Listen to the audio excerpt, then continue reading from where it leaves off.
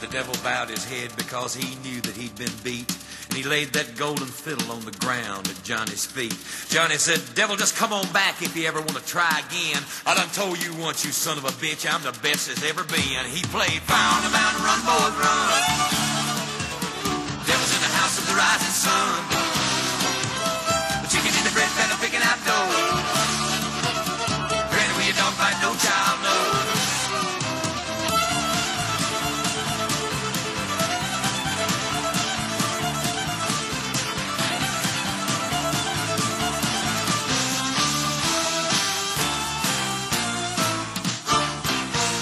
Welcome to the Bladtcast. Yes, indeed, we are going to talk about Daredevil. That's why we had a devil song. And I scared Amy because Amy hasn't been on the Bladtcast often enough to know that, Jeff, how does every episode of the Bladtcast usually start?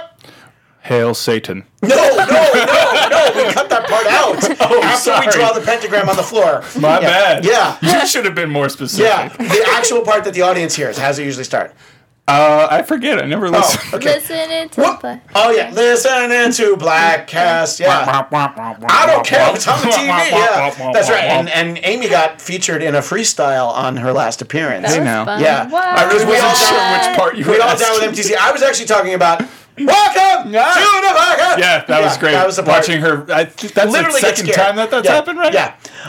Anyway, we're all here to talk about Daredevil.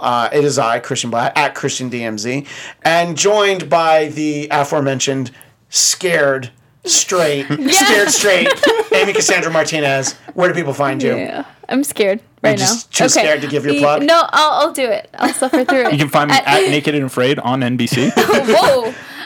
You guys can find me on all social media at Amy Cassandra MTZ. And making her triumphant return, Zia Landerson. Zia Anderson, where do people find you? You can find me on Instagram and Twitter at Zia_Land. And I'm also really excited that on my second occasion here, you got me a Bladtcast mug. That's right. Yeah, Amy also gets a Bladtcast mug. Jeff, Yeah. I need yours back because you already have one. No one gets two except me. Oh, if I can't have it, no one can. I'll have another. That would have been amazing if you threw it against the wall and broke one of these flat screen TVs. And it was just for a bit that wasn't even on camera. But think of the sound effect we would have gotten. It's called being committed to the bit, Christian. And no one more committed to the bit than Jeff DeRay on Twitter and Instagram at Jeff DeRay. It's all a big joke. You can find me at Jeff DeRay. Anyway, the reason we're here, all of us, is to talk about Season 3 of Daredevil. Yes. And there's so much to say, and not nearly enough time to say it, but I thought we should just get started and just overall impressions first. And I think this time I would like to be a gentleman and go ladies first. Jeff, what... What did you think of Season 3 of Daredevil? On the whole, highlights, lowlights, anything that you want to just sort of give it an all-encompassing review? Well, I thought it was just fantastic. I was being a girl. That was Being a lady. No, that was good. That was good. All right. Yeah, it was really good. I thought that I was surprised at how good of a job they did, just because it was a weird thing because I hadn't finished the season by the time they were canceling everything. I was just kind of like, is this a bad sign for what's happening in the show I'm just starting to watch right now? But it was fantastic. I really liked the Poindexter character, Bullseye. I really liked that for the first time in one of these Marvel shows, I really felt like the villain or kind of villainous character was an actual threat. Like, anytime Daredevil or anybody was around Bullseye, you had the legitimate feeling that, like, well, he could just peg you with something. You're like, definitely close to getting killed or very badly hurt.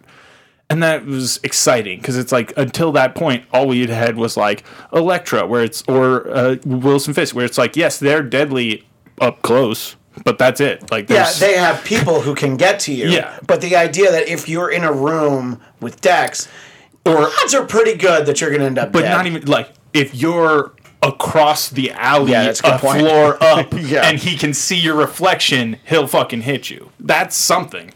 That's something that they haven't had in the Marvel shows, in my opinion, in terms of, like, true threat from a villain. And I thought that really made it more exciting. No, because even Kilgrave, I mean, the threat is just, it's in your mind and you'll then do something. But it's not that, like, just completely unbeknownst, you know. But Kilgrave's the second best villain because it's like that was another truly great season because at any turn you knew that, like, there was a real threat. Like, none of her friends were safe. She wasn't necessarily... Until she realized that she was immune to the control. Like, you didn't feel like she was safe at any point. Yeah.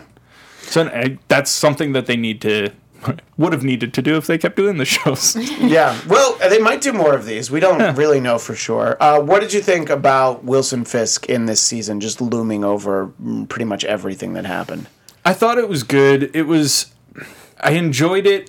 It makes sense that they're moving it more towards him being like the kingpin, more of a mastermind than just a guy who can punch through a wall or whatever.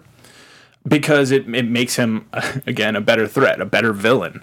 Because it's like, oh, well, we tried arresting him. Well, that's completely pointless because it's like not only can he get to the FBI, he can get up the ranks of the FBI and like own you.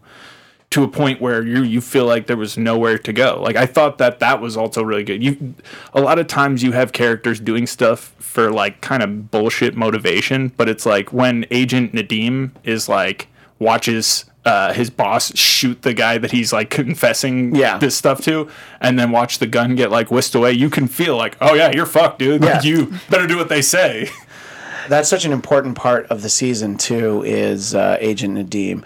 Played by our friend Zia J. Ali, who we were able to interview on the Daredevil After Show for Afterbuzz, which is archived on YouTube and on iTunes, so you can go ahead and find it and revisit that. That was when we did episodes 8 through 12.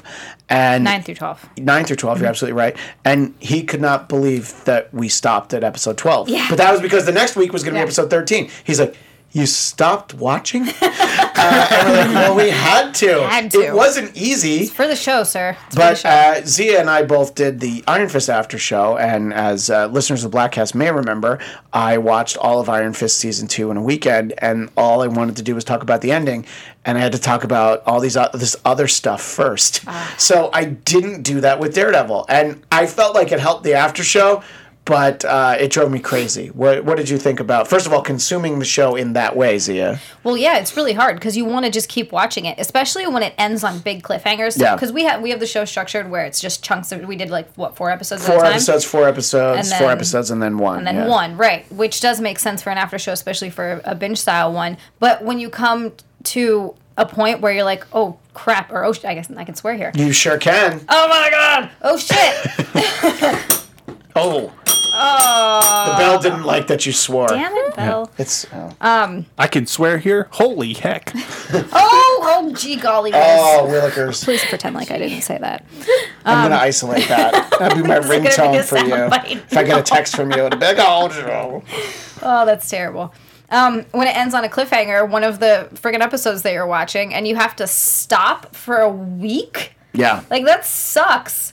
But it makes it really hard because you really want to keep going. But I still thoroughly enjoyed the entire season. I liked it. Season 1 I loved because it was the first of this type of show that I've seen. And yeah, I mean, the first Marvel Netflix show, which I didn't know what to expect. I'd always liked the character of Daredevil. He was never my favorite. Right. But I always thought he was great and, well done at times, depending on who the creative team was behind him. Yeah. And that was a great season. Yeah, it's season 1. Yeah, it was really good. It was a recommendation because, again, we were a little bit iffy on watching it, and my friend of my fiance was like, no, you'll like it. It's good. So we watched it, and we're like, oh, you're right. This is awesome.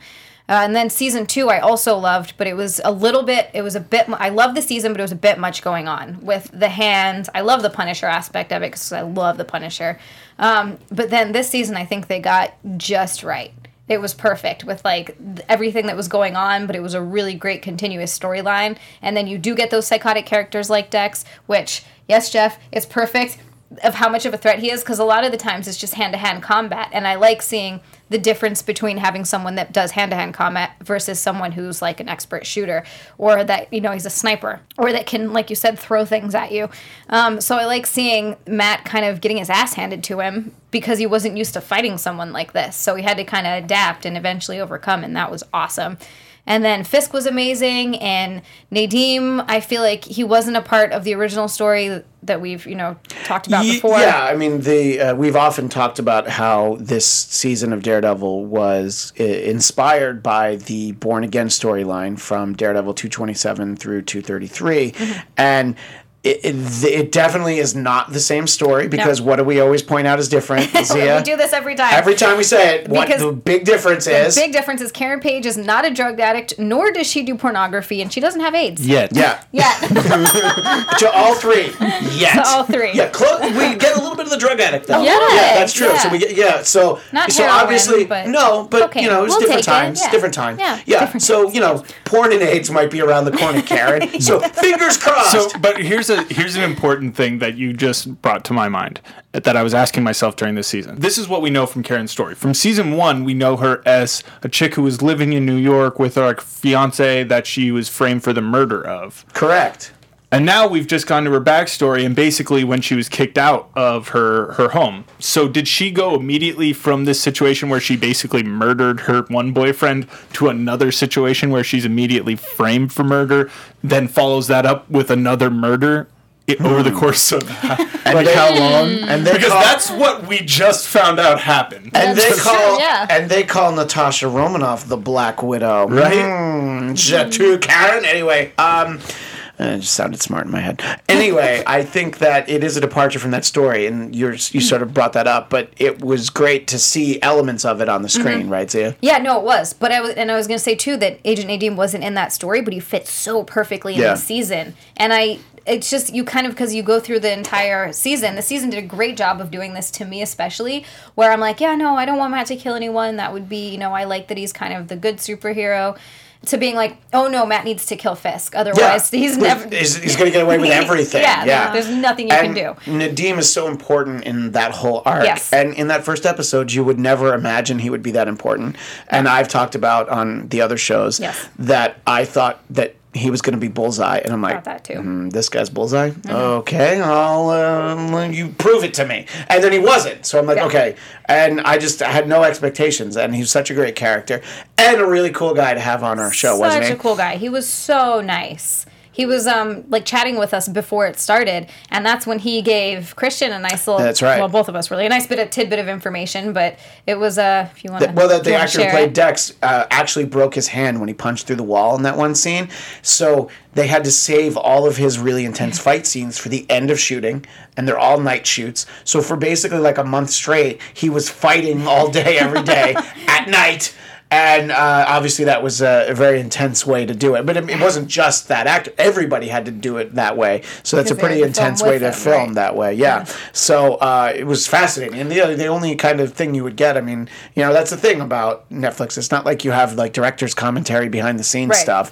His insight to coming on and doing being that character was great. Just a great conversation to have with someone that you'd never heard of. Agent Nadeem was a construct just for the TV series. I feel like, and it's easy to say this because it's only one with 3 seasons and every other so far thing. But I'm just like, clearly Daredevil is like the most complete series on Netflix from Marvel. Absolutely, because each season had a lot of value, whereas every other show, you're kind of like, those were good parts, and there was some, take it or leave it. Yeah, parts. I think some of the other seasons of the other shows. Jessica Jones season 1 and Daredevil season 3 are like the top of the mountain, and then everything else.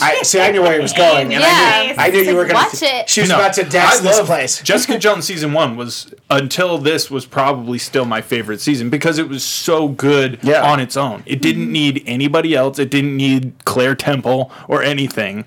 Yeah, which, by the way, I love Claire Temple, but she was useless in Jessica Jones.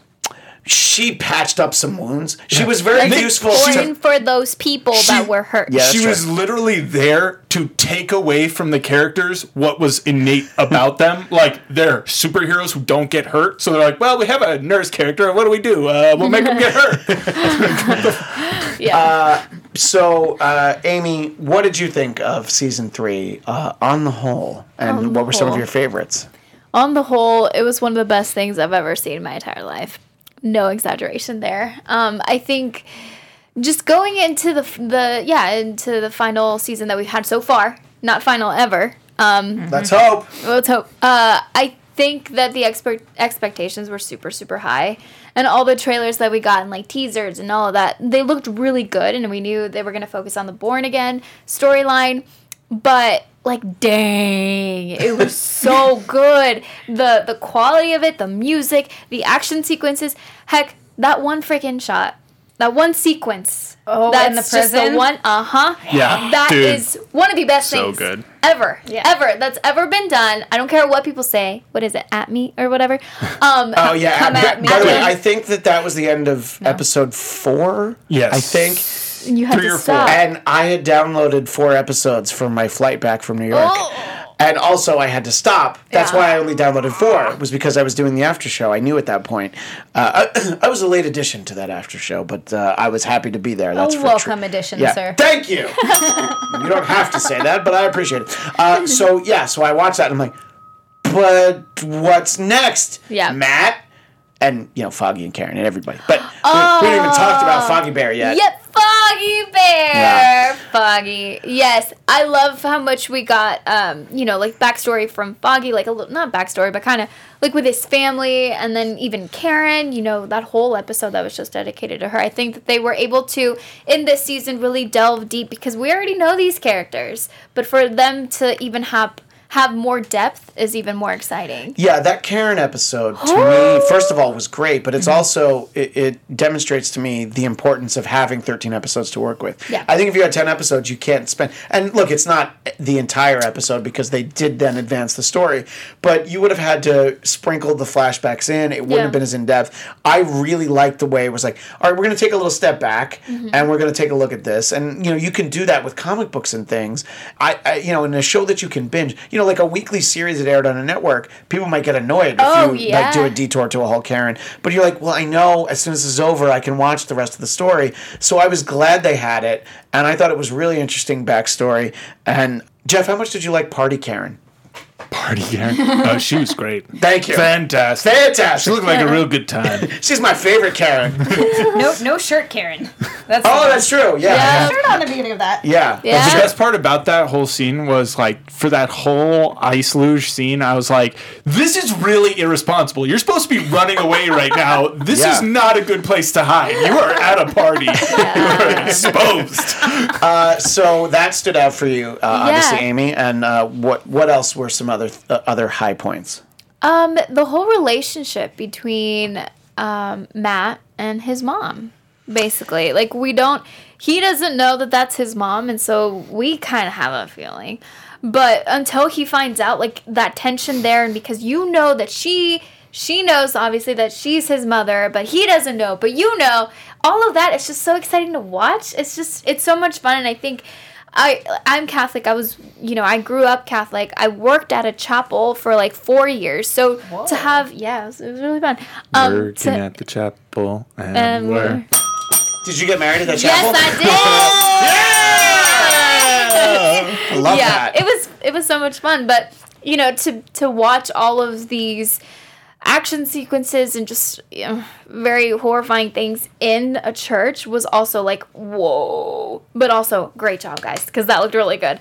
So, yeah, I think that also hit hard because it was, I don't know, it was so good. And that's the thing that, even about that one episode that is just like standalone Karen, I think that sometimes that could easily have gone south, like if they just didn't do it justice and if they didn't have good, casting also, because...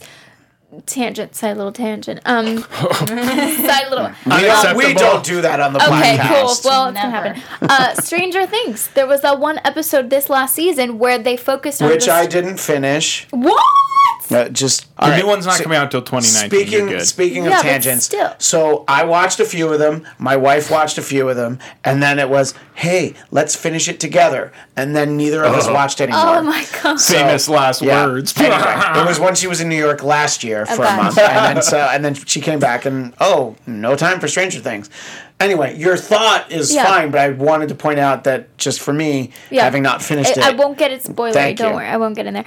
But the Demogorgon was really a lady. Oh, damn it! Why did you say that? It was Demi no. Lovato Gorgon. probably my favorite thing you ever said. That was I wish I good. could call this episode that. Do it. Demi Lovato Corrigan. Can't. All right. Maybe. But yeah, like that one episode, it wasn't as fun. And it felt like, what? Let's just get back to the real story. Even though we all love 11, most of us love 11, it just didn't feel right. But the way that they did it in Daredevil, it worked. And I know there's some people that maybe aren't huge Karen Page fans. I don't know who you guys are. I'm sure they exist. But they did a good job. So even if you're not a huge fan, you still appreciated it because it was good. And it was just like, whoa, that's how it happened? All right, here we go. Did I get to tell you, Amy, that I met her? No. She came into the restaurant I work at, and she was at one of my tables the day after we interviewed JLE. So I got to tell her that and tell her I was Wait, a what big did she fan. say? She said thank you so much. She was really nice. She introduced herself and shook my hand. And I told her my name and blah, blah, blah. And I told her I was a big fan of the show and I loved her on it. And she said, oh, thank you so much. And told me good luck with everything with this. She was very sweet. Oh She was my very sweet. God. Where's the part where you said, hey, would you like to be on the Bladtcast? Or the Daredevil after The show? Daredevil after show. Considering I know. you're a star of Daredevil? I should have. I felt so weird and I- awkward Yeah, being I feel like. you. Just be like, I Yeah. loved you on Blue Bloods. Was she on Blue Bloods? No, she was on True Blood. She was Oh, see, now that's just me not being smart. That's funny. But I've since said here's the way to play it where you don't make the person feel like they're on the spot, which is if we'd love to have you on. Who's your publicist? Because you don't want to make them feel like they have to say okay. Yeah, you're right. So- And I'm going to remember that. And I have cards made for this specific reason. I got cards made for things like this. Excellent. What do these cards say? Hey, Yeah, do you come have on one our on show. you? No, it just says Zia Anderson host and then with my number and all that stuff. Oh. Oh, okay. It's And just on the like back it's it a says hosting. definitely not fake. Definitely a real host. Speaking of, at some point we were talking about the movie Mallrats. At some point we talked about that. The original View Askew business cards used to say, View Askew, we'll put anything in our mouths. Parentheses, just kidding, we make films. They took that away at some point. They were helped initially by which of the Weinsteins? Bob. Ah. Bob was okay. actually the one that Kevin liked. But to be fair, Harvey was the one who got convinced to buy Clerks. Oh. But Bob was the one that Kevin Smith always talked favorably about. Tarantino, on the other hand, loved Harvey. And so he was in a Not bit of a surprised. spot. Yeah. I've been at an Emmy party with Quentin Tarantino, and not surprised. But anyway, back to that's my Me Too story. No. Oh, no. Just maybe he'd had a couple of cocktails. I got a picture with him though. Oh, Anyway, what tails? DuckTales. DuckTales. Definitely I DuckTales. really thought you were asking. I was like, I'll answer. like- He just said it. Wouldn't it be funny? She'd be like, You would be so good on this show. yeah, you're definitely perfect. You're both perfect. Will, don't come back. Sad though. 'Cause he'll hear that and be no. Good one. Good joke. Okay, good joke. Jokes all around. We've talked a lot about the show, and we're not going to break down all the episodes because we don't have 13 hours, or do we? But we haven't really talked enough Before about. I forget, I'm sorry. I keep thinking of this, and I wanted to just say, I disagree with what you were saying, only in that it was great that this season had 13 episodes, because this is one of the seasons where they actually had 13 episodes worth of content. I would rather some of the other Netflix Marvel shows been 8 episodes or 10 episodes or 9 episodes and just done the right amount of episodes for the story they were trying to tell, instead of trying to jam a story into a certain number of episodes, because it was those filler moments and filler episodes that were hurting some of the other seasons. Yeah, I mean, I've as much as I like Luke Cage, I think both seasons had that point where less episodes they could have, and I thought season 2 of Luke Cage was better because it was more streamlined. But yeah, I think that this worked. I still feel like this worked at 13 episodes, but so. Anyway, what I did want to move on to was somebody that we hadn't talked nearly enough about, and it is indeed Foggy Bear. But we just call him Foggy.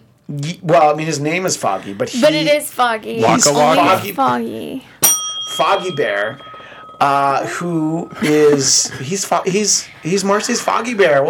And No. Amy, It's an unnecessary nickname. aren't we going to be interviewing Marcy? Yeah. So how many times do you think we're going to say Foggy Bear in that? 10 million. Yeah. It's okay. Like it's a love-hate relationship with that name. I get it, but like I don't know. Foggy Bear. Yeah. If I had a name that you could do a nickname like that with, and my significant other called me by that name, I might have to throw the nearest thing next to me at their faces. But what? Okay, so The Zia. only nickname Zia. I've ever come up with you is Zeophobia. That's the only one I can really have, which I think works though. That's fine. Because and a you lot hate foreigners. That's terrible. Xeomorph. See, that's a little bit less divisive. Yeah, your- let's your not call ideals me a are so super alien horrible to me. racist one. Nice. She liked it. This side of the desk. This is the East German judge. You got a 4.2 on that. Anyway, go ahead. No, I was gonna say a lot of time my family too also called me ZZ, and that turned into ZZ Top. So my family calls me ZZ Top. I like that a lot. Oh my gosh. So that one can stay. I'm That like, one's okay, a little that's a cool one. Lagrange. I really like that one. I didn't want to like that. I didn't want to like it, but you know. Come on, nice Texas girl doesn't get ZZ Top references. Oh, I get ZZ Top. I didn't get The Lagrange. Like strange. It's like a British. It's like a British. British slang. That's their song though. Lagrange is. It's the one that goes. Oh. Yeah. I didn't know that's what it was called. That's yeah. Well, All right. he's The the more now you you know. So, what are we going to say about Foggy Bear, though? This Yeah. this was a great season for Foggy. I thought he had a great arc. He kind of found his morals a little bit after working for the big firm for the big paycheck. It wasn't really his choice. Matt kind of made that happen, but I think that he's so consistent the whole time. Matt was so torn back and forth, up and down, and Foggy was just this rock at the center, like, you have to do it by the book. Mm-hmm. And in a lot of ways, he's a lot like, at least so far, the way that we've seen Misty Knight in this series, where it's like, you can bend the law, but you can't break it. You have to really follow these things by the book. Matt, I know you want to kill him. There's a better way. He has to believe that the system works.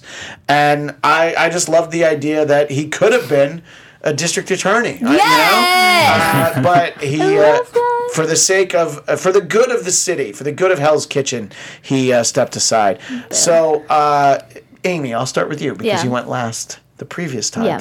What did you think of Foggy's arc this season? I freaking loved it. I think the first season we kind of see him sort of in Matt's shadow a little bit, and in the second season he steps out a little bit. But this one, the fact that like him and Karen both have to like kind of move on without Matt at the beginning really shows you how much chaos can happen, but also like who they are as people, as individual people. And I mean, even just getting, his family, viewpoints and everything, I think we got to understand who he was more. And the fact that like, I mean, I think it's super relatable that he wanted to leave that kind of lifestyle, the fact that he could have taken over the store, all of that, but he wanted to leave that to pursue what he wanted to do. And I think that's so freaking relatable, and I really like that we got that storyline from him. Also, like, trying to help his brother out, that stressed me out. That annoyed me, because I was like, stop it! Like, Foggy's, like, I love Foggy, but I think Foggy's more, I don't know, it annoyed me, because I was like, it's not his job to help you. Like, yeah, I get it, family, whatever. But I think I'm always on the side of Foggy. So it was just stressful. Speaking of his brother, really, they're related? But, yeah. yeah. Okay. What did you think of whom I will only refer to as Foggy Bear this season, Zia? I love Foggy always. He's just such a heartwarming character. Mm-hmm. And he's and I've said this before, and I just love this so much about him, how loyal he is. Yeah. Like, when Matt stole his bar ID to get into the prison. Foggy obviously didn't get in too much trouble for it. But he got in trouble. That's not something that anyone would take lightly. And just all the stuff that Matt does, pretending to be dead, making them worry, making them mourn him, and then he comes back just to tell them to leave him alone. And just through all of that, Foggy comes from this place of like understanding and knowing where his friend's coming from. And even when Karen gets really pissed off at Matt, Foggy is there to be like, look, this is Matt. He's our friend. He's hurting. And we still have to be there for him, even though he's done all of this to us. And just his loyalty, and just a ridiculously good person he is. And yes, Amy, I have to agree with you with his brother when he was trying to get him. That really irritated me as well. I was like, come on, dude. Like, he's off doing something. He wanted him to work at not that working at a deli is like some terrible thing, No, but but when he's a high-powered lawyer. Yeah. And it's like you need him to, step out of the race because you took a bad loan. It's like you're an idiot. Yeah, clearly he's an idiot. Jeff, what did you think of Foggy and the whole Nelson family this season? I thought he was good this season. I feel like his arc was over the 3 seasons, right? Like in the first season, he's kind of the goofy best friend who's like there because he's like, he isn't a total idiot, but he's a little bit like he's treated like shit by Matt insofar as like he's just like, he can't handle this. And then he eventually finds out and he's kind of working with a secret. And then in the second season, you have like that conflict that, hey, why did you put me in this position? So he's in a relatable position, but he's a little bit annoying because it just, you kind of feel like, okay, we get it. Like, you don't want him to be Daredevil, but he's going to be fucking Daredevil, so, like, stop bitching. And this season, it was like, instead of just being upset with everything Matt did, like, I think the stealing of the ID was a perfect example. Like, he didn't even seem like he was mad about that. He was just kind of like, all right, I understand. My friend's doing these things because as much as it is like selfish in some ways, like he's doing this to save us. Like he's doing it for a larger purpose, and he's trying to take the right actions even if I don't agree with all of them. So instead of just like bitching about it or telling him not to, like what can I do to make it better, to like push the needle? And so it was, I really appreciated that about him this season. Was he was in some of these shows, you have their support characters and they're more just like the handicap, like the somebody who needs to be in danger so that the hero has some reason to do something. And I like it when Lois Lane's phone just buzzed and said, "Who dis?" Seriously. New fall, who dis? So I'm just like, I appreciate a character with a purpose. Yeah. Basically. Yeah, and look, that's the great thing is like, you have these quote unquote side characters like Foggy and Karen who are really major characters and they're so important. And what you see at the end of the season is how much better everything is for the 3 of them if they would just work together. How many times, Zia, did Karen drive us crazy when she's like, well, I know how I'm going to make everything right. I'm going to try and make Wilson Fisk so mad that he hits me. Despite the fact that if Wilson Fisk hits you, you'll go flying through the wall and you will definitely be dead. Yes. There'll be no one doing surgery on your back at the end in a little extra credit scene.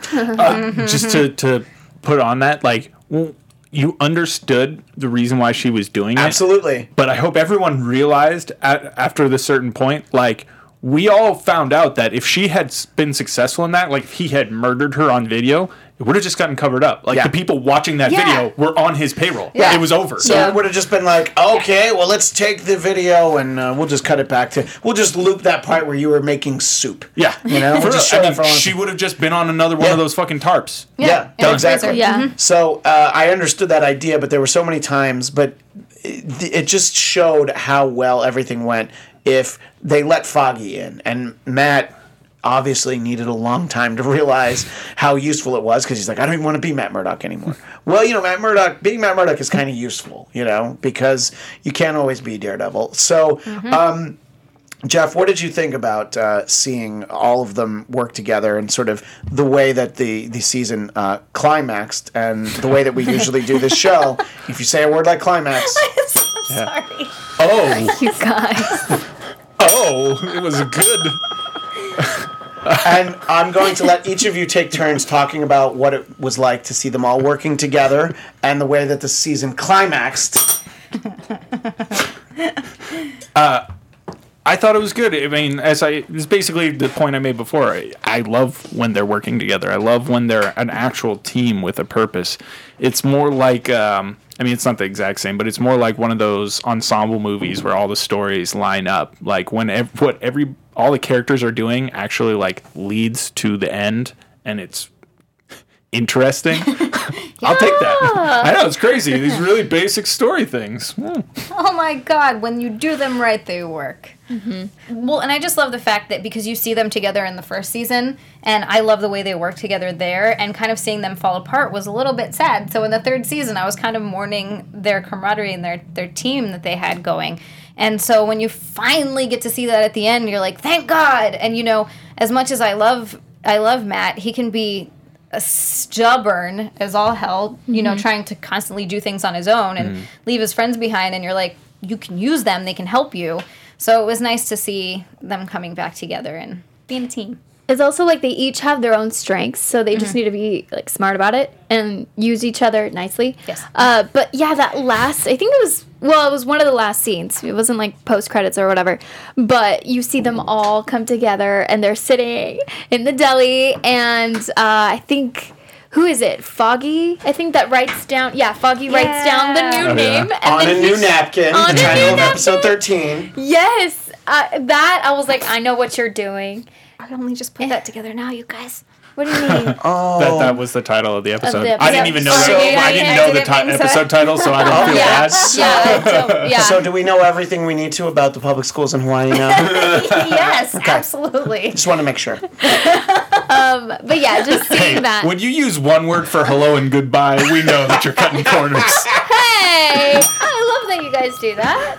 Hey, really it's like cool. it's very thrifty. It's an economy of words. I'm sorry, we got very sidetracked. sorry. It's okay, guys. It's okay. That's what we do. One of the last scenes where they're just there and Foggy writes that, and then they're all, it's Paige. No, that's she suggests that, but Yeah, it's yeah. Nelson and Murdoch and Paige. Yeah. Because it was I always love Nelson that. and Murdoch was the name of the law firm in the comics, so they stuck to that. And she said, and then we talked about this on the Daredevil After Show, and I think on Marvel TV Weekly, that it's the nice shout out that you get in there. There's like, well, you're a more reliable investigator than Jessica Jones. Oh my gosh.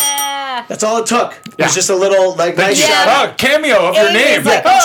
Just remind us of the universe. Thank you. Here's the thing, this season of Daredevil was my favorite out of all Netflix things. So that technically means that Jessica Jones is not number one. She bumped down to number 2 now? She's bumped down to number 2, but I freaking love her, and So I think it's. So you're saying that women are just below men? Or?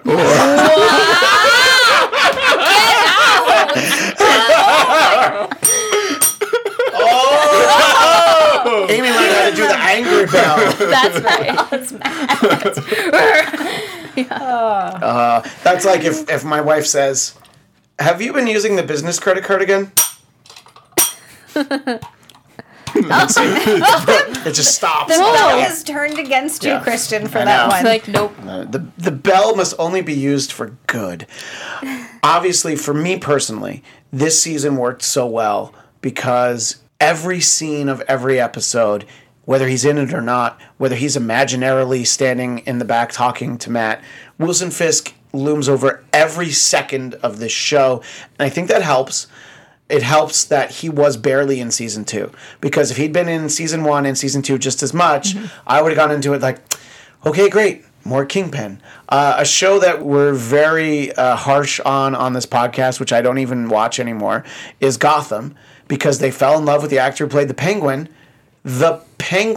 who is not Batman's best villain, and they had to get the Penguin in every single episode. Oof. He's not that good. Vince D'Onofrio is amazing, and they knew you can't have him in every season. So he was so great this season. I love that they had him in the white suit. I love that device that actually he was talking to Matt when he wasn't there. The fact that he was included in Dex's flashbacks. Just so much. Vince D'Onofrio, look, always great, but he's so good as the Kingpin that I hope if for some reason there aren't any more of these Daredevil shows on Netflix, that the Kingpin moves over to the Marvel Cinematic Universe because... And no one else should ever play the Kingpin. It's kind of like Hugh Jackman as Wolverine. We're going to need a while before we're going to be okay with somebody else. I can't imagine anyone else. Rest in peace, Michael Clark Duncan. You did a noble attempt in the Daredevil theatrical movie, which I don't know if either of you ladies even saw. I don't think so. It's, let's just say flawed. Ben Affleck is Daredevil. Oh no, I did see that. Oh God, I was a kid. Yeah. I was like, no, this is even as like a pre-teenager. I think is what I was. When, I was when like, usually, Colin Farrell as Bullseye. I mean, No. as casting goes, not a bad idea. The execution, Jennifer Garner as Elektra. Yep, I I do loved her remember on that. Alias. Like it Yeah. could have worked. It was one of her many aliases. One of her aliases that she doesn't use anymore, Mrs. Ben Affleck. But anyway, oh, I like doing this. yeah, that's your favorite. That's your favorite way to use it. Yeah. I might have to move it closer to Zia now. I don't know. No. well, I don't think do that because the only reason I'm not digging it more is because it's so far away from me, and I have to. but reach you have across freakishly Amy. long arms, I Mr. do, Fantastic. That's true.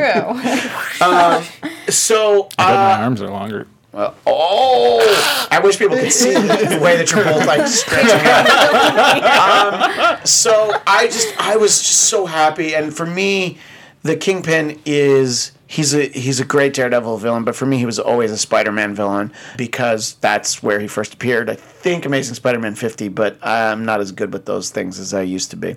And he's such an important part because a lot of the criminals in Spider-Man were involved in organized crime early on. Green Goblin, later Hobgoblin, etc. A lot of the goblins, but he was so great. Just this determination to destroy Matt Murdock, whom he figures out is Daredevil this season. We had a little discrepancy, Zia, didn't we, when we started doing the Daredevil after show? We did. Is that there were some on the panel who are not here who thought that he learned last season that Matt was Daredevil, and I remembered that he just suspected. Yeah. And he started to be really sure of it, but who goes and makes sure that he confirms his belief that Matt Murdock is Daredevil? Oh, the work of our Karen again. Oh, Karen! Karen. Karen! At it again.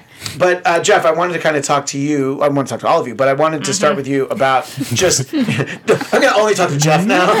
We're going I guess we'll leave. We're going to mansplain the Kingpin to you. Oh. So he's the It's Kingpin, not Queen Pin. But, however, that could be Vanessa. I love the way he says Vanessa. If they do that, this D'Onofrio has had enough Rio. Do you like that? That was just for you. That wasn't even for people listening at home. That was the psych. I made you think I was going to hit the bell, and then I took it back. There you go. You earned No, I didn't earn it. I stole it from BoJack. Did you? Vincent D'Onofrio has a cameo in BoJack where he's playing Mr. Peanut Butter's character before Mr. Peanut Butter takes over, and he's like in this scene doing some stuff, and he quits the show, and literally it's Vincent D'Onofrio voicing Vincent D'Onofrio. He says, "This D'Onofrio has had enough Rio," and walks off. That's pretty amazing. Yeah. And that's really also good. the 200th episode of the Bladtcast where Jeff has talked about BoJack BoJack. Horseman. Congratulations! BoJack! All right. So your thoughts I've of... only been on 75 episodes. That's a lie, but that's definitely a lie because you came on right after episode 100. Don't wait for the translation. You're confusing me. Talk about the Kingpin this season, and of course Vincent D'Onofrio's portrayal of him. I thought he was fantastic this season. I thought he showed us a range of emotion. We got back to that imposing threat that he was in the first season, right? I remember we were watching a scene, and it was like... I can't remember if it was one where he actually did hurt somebody or like almost did. And I was like, yeah, remember he smashes people's heads with car doors until they're like popped? This guy is not calm. He doesn't just like calmly react to things. That reminds me of something. Jeff, can you give me your jacket? That was such a crazy scene. Oh, yeah. Because that guy's like, Yeah. I don't think I want to give him my jacket. And then you should know if he wants your jacket, no matter how fast that car is going, you open the door and you Yeah. roll out. Yeah. It's going to be better than what happens next. Yep. So, Yeah. and it's just because you gave me bad news when I was already in a bad mood, you know? So but we got that, and we got the meticulous planner. So we got more of like that full character from him this season, and I appreciated that. Because the thing about the Kingpin, at least from, you know, probably I've seen him more in cartoons than in the comics, is that he was always more than just, like, he would fight, you know, punch, whatever. He always was super strong. yeah.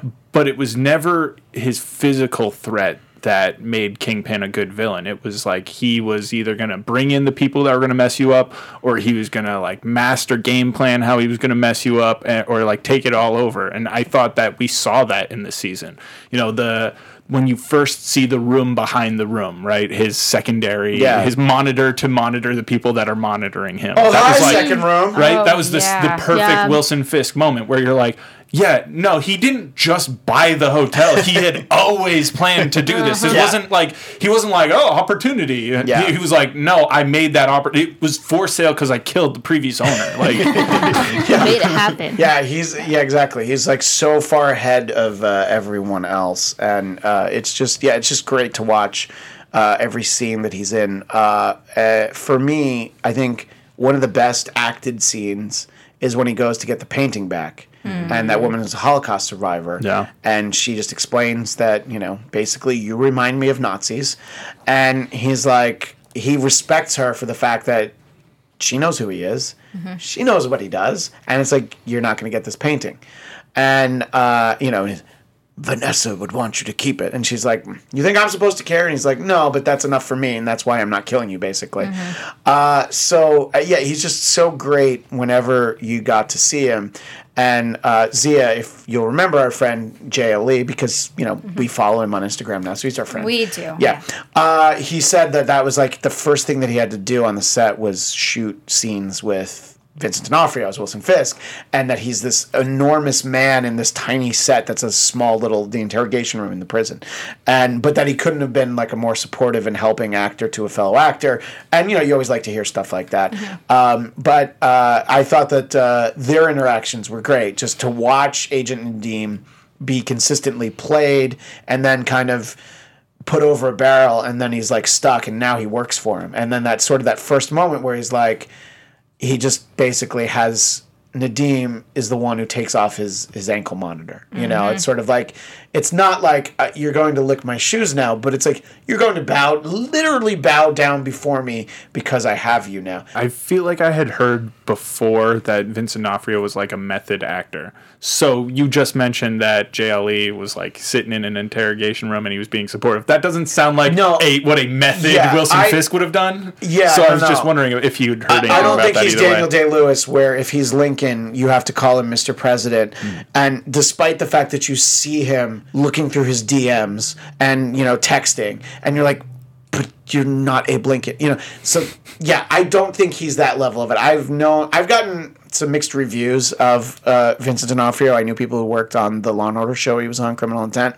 But he's always been a great actor. So I would imagine he would be good to be around with other actors. You'd probably get a very rich performance from yourself interacting with him. I would never be surprised about a bad story about an actor from like a long-running series like a Law & Order, because it's like, you worked with somebody every day and sometimes they were a dick. Yeah. Whoa. Yeah, especially on shows like that where it's like you shoot 8 pages a day and he's in like every scene. Zia, just talk a little bit about what the Kingpin meant to you in this season. Well, what I liked about the Kingpin in this season especially is how he did a fantastic, again, Vincent D'Onofrio with his performance, did a fantastic job of tricking you into thinking that he is a lot less powerful than he actually is. Because in the beginning of the season, I really thought that he was in prison and he had a lot of people that hated him in law enforcement, and he didn't own everybody, and he didn't really have much, and he just was trying to get Vanessa back. He really made me believe that his entire focus was just on getting Vanessa, when that was only actually a very small part of it, considering all the other things that he had at play. And he's just he's a terrifying villain, not just for his strength, which, by the way, I never brought this up, but I was thinking it. I love that they sort of throw in how strong he is with when he's doing the bench presses, and he just throws the barbell onto the other man and like chucks it like it's made of nothing, or like it weighs nothing.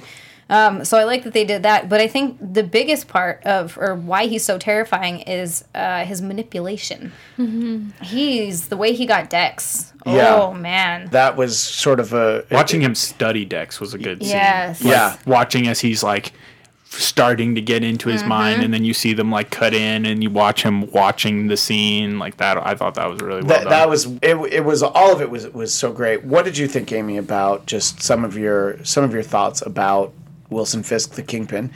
as portrayed by Vincent D'Onofrio in season 3 of Daredevil. I mean, we already knew he was bad. That was not a surprise. He's a bad No, I thought guy. he was just misunderstood in the first season. Yeah, but it's kind of the same thing as what I said before, is that there was more depth to his character, and then getting to see him again with Vanessa was one of my favorite things. Vanessa was one of my favorite things, because he turns into a different person, and he kind of like guards himself a little bit more as to, you know, how violent he is. Reasonably so. I would get it.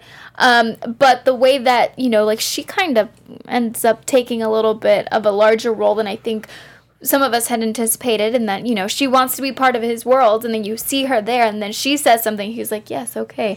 It's just like, it's a really cool interaction that it's completely different than the first season, because the first one he's trying to woo her. Yeah. And now they're here. And I was really legitimately surprised that she took that turn. Like, they're sort of setting it up to, like, oh, she's just not that into you, Wilson, all right? Clearly, what she wasn't into was being left in the dark. And, like, every time someone comes in to talk, you have to say, not in front of me. I want to be a part of this world. Yeah. And that was a fascinating turn. And to the extent that he was like, well, we're going to keep Agent Nadeem alive, and we're going to frame him, and this will be great. And she's like, no, I'm pretty sure that's why we have Dex. Let's have Dex take care of him. And he's like, okay. Which ultimately ends up being her undoing, of course, because that's what Matt gets to hold over him. What did you guys think about getting Black Suit Daredevil back? You know, not the red suit, who this whole season we only ever saw Dex wear it. I thought it was cool at first, but I really like his costumes, the Daredevil costumes. So I was a little disappointed that we didn't actually get to see him wear it. It made sense story-wise that he couldn't once there started being a fake Daredevil. But Jeff, what did you think about the OG Daredevil suit? I agree with you that I like the suit and I like him in it, but I felt like they did it the right way. More of the like the Batman, the Nolan Batman trilogy, where it's like the suit isn't just because it's Daredevil's, where he's got to wear the Daredevil suit. It's like he only ever wore it when it served a purpose. You know, he first commissions the suit because he needs it in his first fight with Fisk, because Fisk is so strong, he needs something to, like, dampen the blows, so he can, because Fisk is also wearing a suit to dampen the blows. And then in the second season, it's like, well, it makes sense he's going to wear this costume that, one, conceals his identity, and two, is, like, helps him not get shot as easily.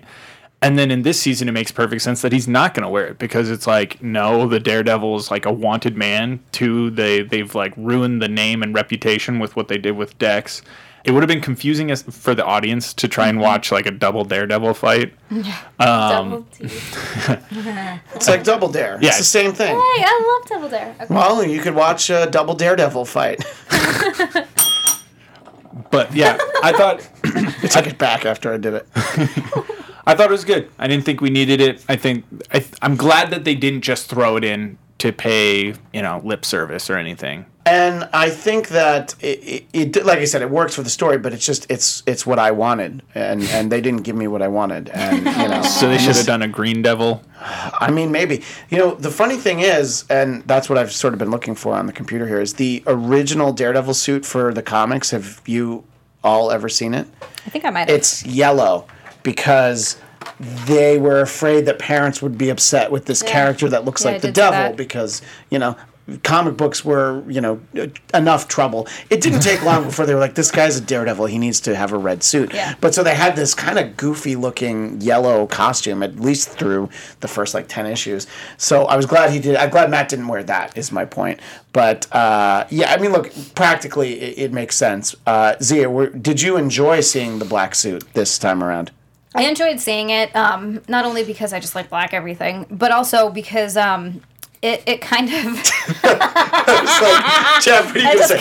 You know, I've never met Nick, but I'm pretty sure that he might not fit that bill. No, you're right. He's white. I got so sidetracked. That's my fault. If I couldn't look up, I shouldn't have looked up at Jeff. I just No, I felt him next to me, and as soon as he started laughing, my brain went to where his brain went, and I was like, "Oh yes." There's other ways that can be joined. Anyway, okay. Anyway, so, back stay on target. Back on Daredevil. Yeah. I'm not going to say it again. I was going to say it again.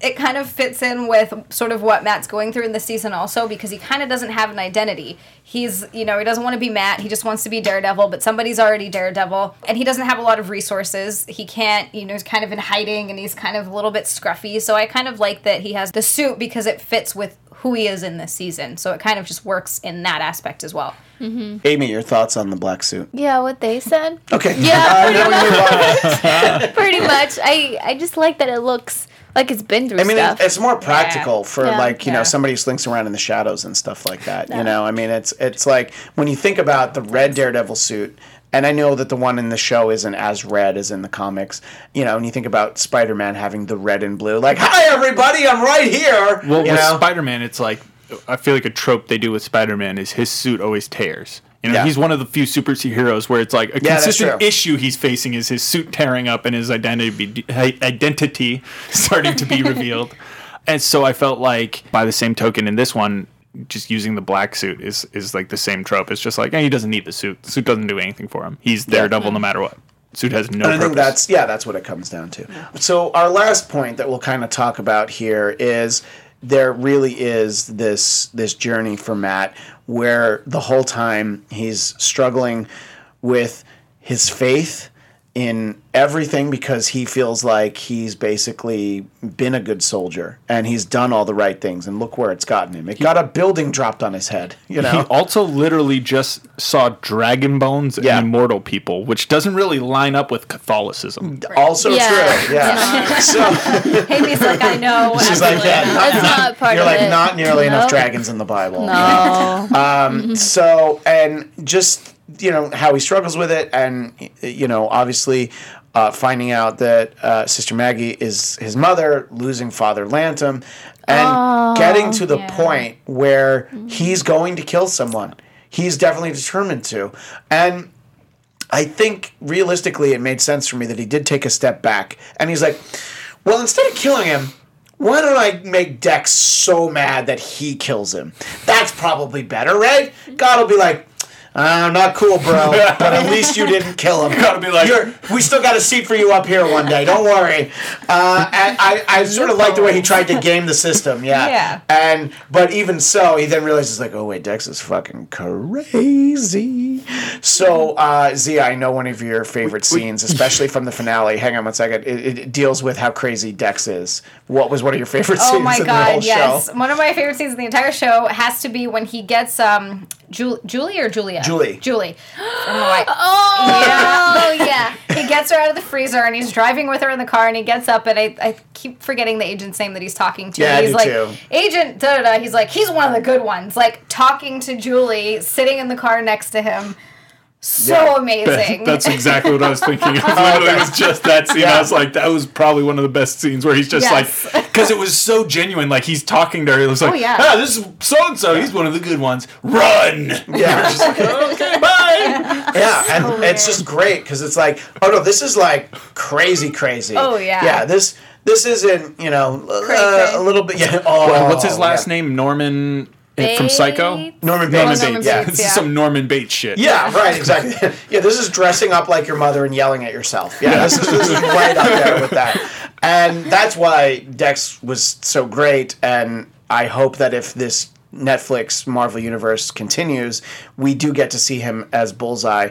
As Z and I have discussed, I would like to see him in another show. I think he would be great for the Punisher to run into. I would love to see that. And I know Punisher Season 2 has already been shot, so maybe we'll see it then. Words. Oh, that is too soon. Too soon, Frank Castle.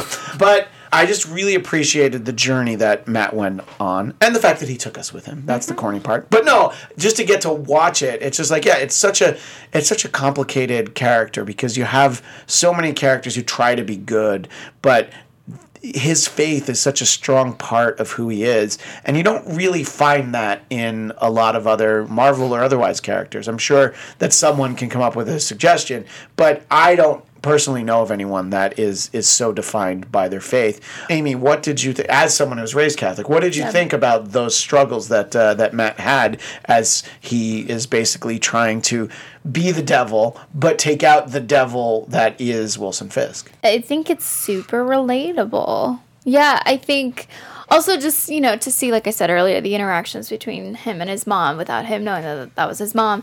And just, like, kind of using the church, but, like, the basement as shelter. But then also, having everything go down there. I think that was so hard to watch. And even, Karen trying to take away the rest of the people or trying to get them out with Bullseye still, like, killing everyone or trying to kill everyone. I think that, we really see Matt struggle with that. And I like that because I think that that's, especially in a show like Daredevil where you're going to have lots of action sequences, you also need to have, like, inner turmoil so that you feel stressed all the time. So I think that really added to it, and they did a really good job. Yeah, it's a lot less jokey than some Marvel stuff. There's definitely moments, and you have Foggy Bear for the occasional quip. Yeah. But it's true. You're pretty much nervous the whole time everything is happening in the show. Zia, did you find it to be that sort of like a, oh my God, this is so great, but I feel like my heart's going to explode sort of an experience? Yeah, definitely. And even though you don't think they're going to kill certain characters, you never know. What if they do? Yeah. What if they're like, we really want to, this might not go on any longer. We really want to leave you guys impacted. We're going to kill Karen. Look, they killed Ben Urich in season 1. Yeah. And that's like an established character in the Marvel Universe. He writes for the Daily Bugle. He's a great character, and they killed him. Yeah, I thought that it was entirely possible. Yeah. Karen could die at any point. Or even Foggy. I probably would have cried. I might have been very sad if the world had one less Foggy Bear in it.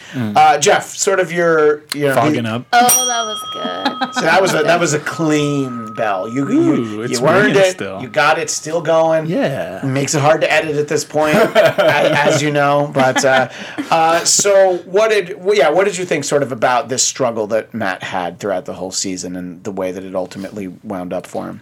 So as somebody who doesn't love a heavy-handed religious storyline, I appreciate that in Daredevil they use his Catholicism, which is a very important part of this character, more as just like his moral code. And it's like you don't see him going around being like, happy day, good Christianity to you. It's like, blessed day, Father. Holy Ghost to you all. Do religious people say that? Top of the Jesus to you. Yeah. I've heard all of that. All stuff that happens in Jeff's head, but would never happen. Jesus to you. That was my favorite. It's another title for this episode. Top of the Jesus to you. But they use it, it's like, when he's facing a moral dilemma, which is important to the narrative, they'll be like, hey, this person seems like there's no way to stop them but to kill them. What are you going to do about it? And so it's like, let me wrestle with this. The same way that they used religion in Man of Steel. It's not like they remind you every day that, like, the Kents were hardcore Christians, so Superman probably went to church all the time. But they show him at a church figuring out what to do when these aliens arrive, and he's basically like, what do I do? I'm wrestling with some like inner, deeper questions, and I'm trying to figure out what my values are. So let me go to the place where I often have figured them out, or something like that. I can appreciate and get down with that as somebody who's more agnostic. It's just such a deep story, and it's amazing that we get this level of storytelling in superhero content now, TV and movies. When you think back not that long ago as to what the standard fare was, even like not like the Fantastic Four movies that have Jessica Alba and Chris Evans, they're not great, but they're also not like disaster, like train wreck level. You're just like, okay, not like the Josh Trank one. Oh no, that's just like a moody, like that's the one from a few years ago. It's the 2015 one. Yeah, the really bad Fantastic Four. Oh yeah, no, I purposely didn't watch that. Yeah, the one that like I only saw because it was like a month after my son was born, and I was like, can I just get out of the house for a couple hours? I'll watch anything. And I was hopeful because I love the characters of the Fantastic Four, and I hated how bad that movie was. It drove me crazy. But now you just have such great storytelling that you get, and it's like for something that was used to be called funny books. Well, they're not that funny anymore, are they? There's some literally funny book issue 8. Your mom's dead. Whoa. Issue 12. You killed your girlfriend by trying to save her. Ouch. So anyway, I think that this series does a great job. All seasons of it. I thought that season 2 had that scene with Frank and Matt in the cemetery talking, and I was like, this is like some of the best television, best acting I've seen ever anywhere, not just in a superhero. And I felt like we had a lot of that in season 3 as well. I really hope we get more. I know that the Netflix thought is we've probably got like 100 hours of superhero content that we created, much less all the other stuff we own. So people who find it over 5-10 years, they're going to have enough. Do we need to spend more money on it? My answer is yes, but I understand that they don't feel that way. So I hope that if they don't want to do more, we're able to still get more Daredevil somehow. It gets very complicated if they don't want to do it, though. So. I mean, I understand that Netflix is trying to compete with like broadcast television, and that's why they're trying to like crazy up the content that they're releasing. But it's like I would be fine with just Daredevil on Netflix. Like if I had to make that compromise of like never Luke Cage, never Iron Fist, never Defenders, and never I would The really Punisher. like. Can we keep the Punisher? Look, I would love to keep the Punisher. Yeah. I would love to Punisher, keep too. Jessica Jones. But I'm saying if I had to sacrifice them all and just keep this one totem pole character of Daredevil on Netflix, I could live with that. If they just put the production value and the budget into Daredevil and made every season this good, I could live with that. Amy, would you be too upset that there was no Jessica Jones if they did that? Well, it's crazy that you're like, well, if I had to, like, if that happened, why? Like, why are you hypothetically saying just that? because- Like, well, let's be no. realistic. There's only realistically- so many talented creative people in the world. So you get the best showrunners on one show. But also, here's the thing. Realistically, we could very well have 0 shows. Yeah. So he's saying if there's only one, he wants it to be Daredevil because of what we've gotten so far. But that's why I asked you, wouldn't you want there to be a season 4 of Jessica Jones? I just want everybody? Yeah. Like, I don't know why you're taking away After Marvel season from 2 us. of Jessica Jones, you Get want out more of here. Jessica Get out. Jones. Now Get see, out. now them's fighting words. You came I'm close sorry. before. Season 2 was not nearly as good. It was not nearly as it good was- as season but 1. I agree. I'm not saying it was bad, but because the first season was so good, I agree in with that. comparison, it was a real letdown. No. Amy disagrees. Yeah. It was Zia, you chimed in with the Punisher. That would be... Daredevil and the Punisher are my top Yeah. 2 favorites, and it would be hard to see the Punisher go just because of where the story is going. I mean, too. at I'm least excited. we know we have season 2 of the Punisher, and we know we have season 3 of Jessica Jones. That might be For it. now. We'll let you know. We'll keep an eye on it. Let us know what you think, Bladtcast Nation, of all of this. And you can follow us on Twitter at Bladtcast, BLADTCAST. Like the Bladtcast on Facebook, and of course, Bladtcast.com for all of your Bladtcasting needs. And me, I'm at Christian DMZ on Twitter and Instagram. Amy, where do people find you? On all social media at Amy Cassandra MTZ. And they can watch you on Marvel Movie News Thursdays at 4 Eastern, 1 Pacific. Yes. You'd have to do the math. I saw your eye Yep. blink really quick Yeah. because I put the Eastern time first because as someone from the East Coast, we don't understand it if you don't put us first. So we need to always go first. Nick tells me that all the time. Yeah. I'm sorry. Where's He's Nick always from? New York. Yeah, He's he always like understands. New York time. He's like, We're- that's the real we're time. we're just used to it being the my first God. time. Yeah, no, we're very full of ourselves. Yeah. And Zia, where do people find you? You can find me on Instagram and Twitter at Zia_land. It's XIA_land. And also you can find me on Doctor Who at Sunday nights at 9 p.m. You can find me with Christian on Marvel TV Weekly at That's Sunday nights right. at 10 p.m. These are Pacific times, so these you are East Coast Pacific people are going to times. have to do math and realize it's the next day. Yeah. So it's midnight and 1 a.m. And look- But all these shows are archived. You can watch them on YouTube. Anytime. Yeah, and you can also download them on iTunes and I don't know, Spotify. Spotify. Spotify. We're on Yeah. Spotify, yes. Yes, Zia is on the Doctor Who panel, and at some point, a few weeks from now, we will do our own little recap of We're the going to do Doctor a Doctor Who recap. Yeah, We are. where maybe we'll be able to be a little bit more honest about our feelings. Is that what you're trying to tease the audience? That's what I'm getting at here. Yeah. I want to be able to, not be up Doctor Who's ass a little bit because this season I'm just going to tease by saying it's not my favorite Yeah. of the entire Doctor It's not Who. her favorite ass. Yeah, Kind of stinks. yeah. And I love Doctor Who. Anyway, And Jeff, You can find me at Bladtcast or on Twitter at Christian DMC. yeah, because if you tweet something, I'll retweet it, right? So that's probably the best way. if you can get Christian to retweet or reply to something with my @ also in it, I'll likely respond. Yeah, that's true. That has actually worked. We had a whole conversation about putting this panel together to talk about Daredevil, and then Jeff woke up and was like, huh, sounds good. No, it wasn't even a it was the Scooby-Doo. So, anyway, thank you so much, ladies. All three of you, ladies. Oh, you got me again! I'm so emasculated. Anyway, we really appreciate you being so generous with your time. Always fun to talk Daredevil.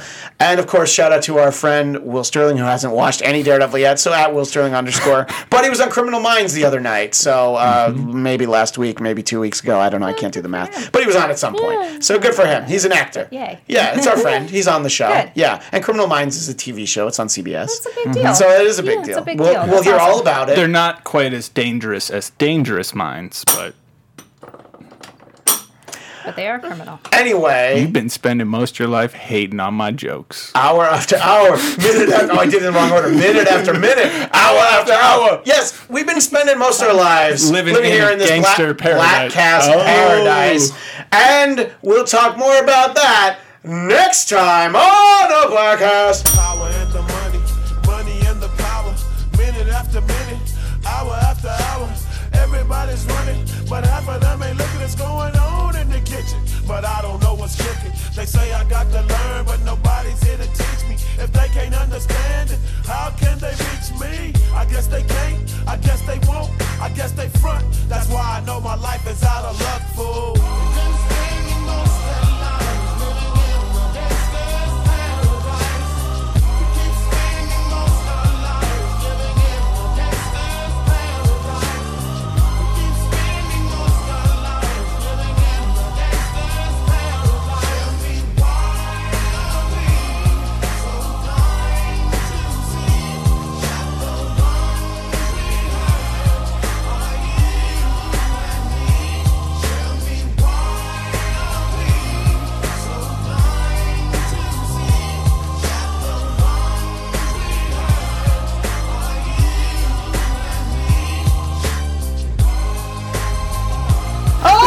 Gee golly whiz. Oh, Willikers. Please pretend like I didn't say that.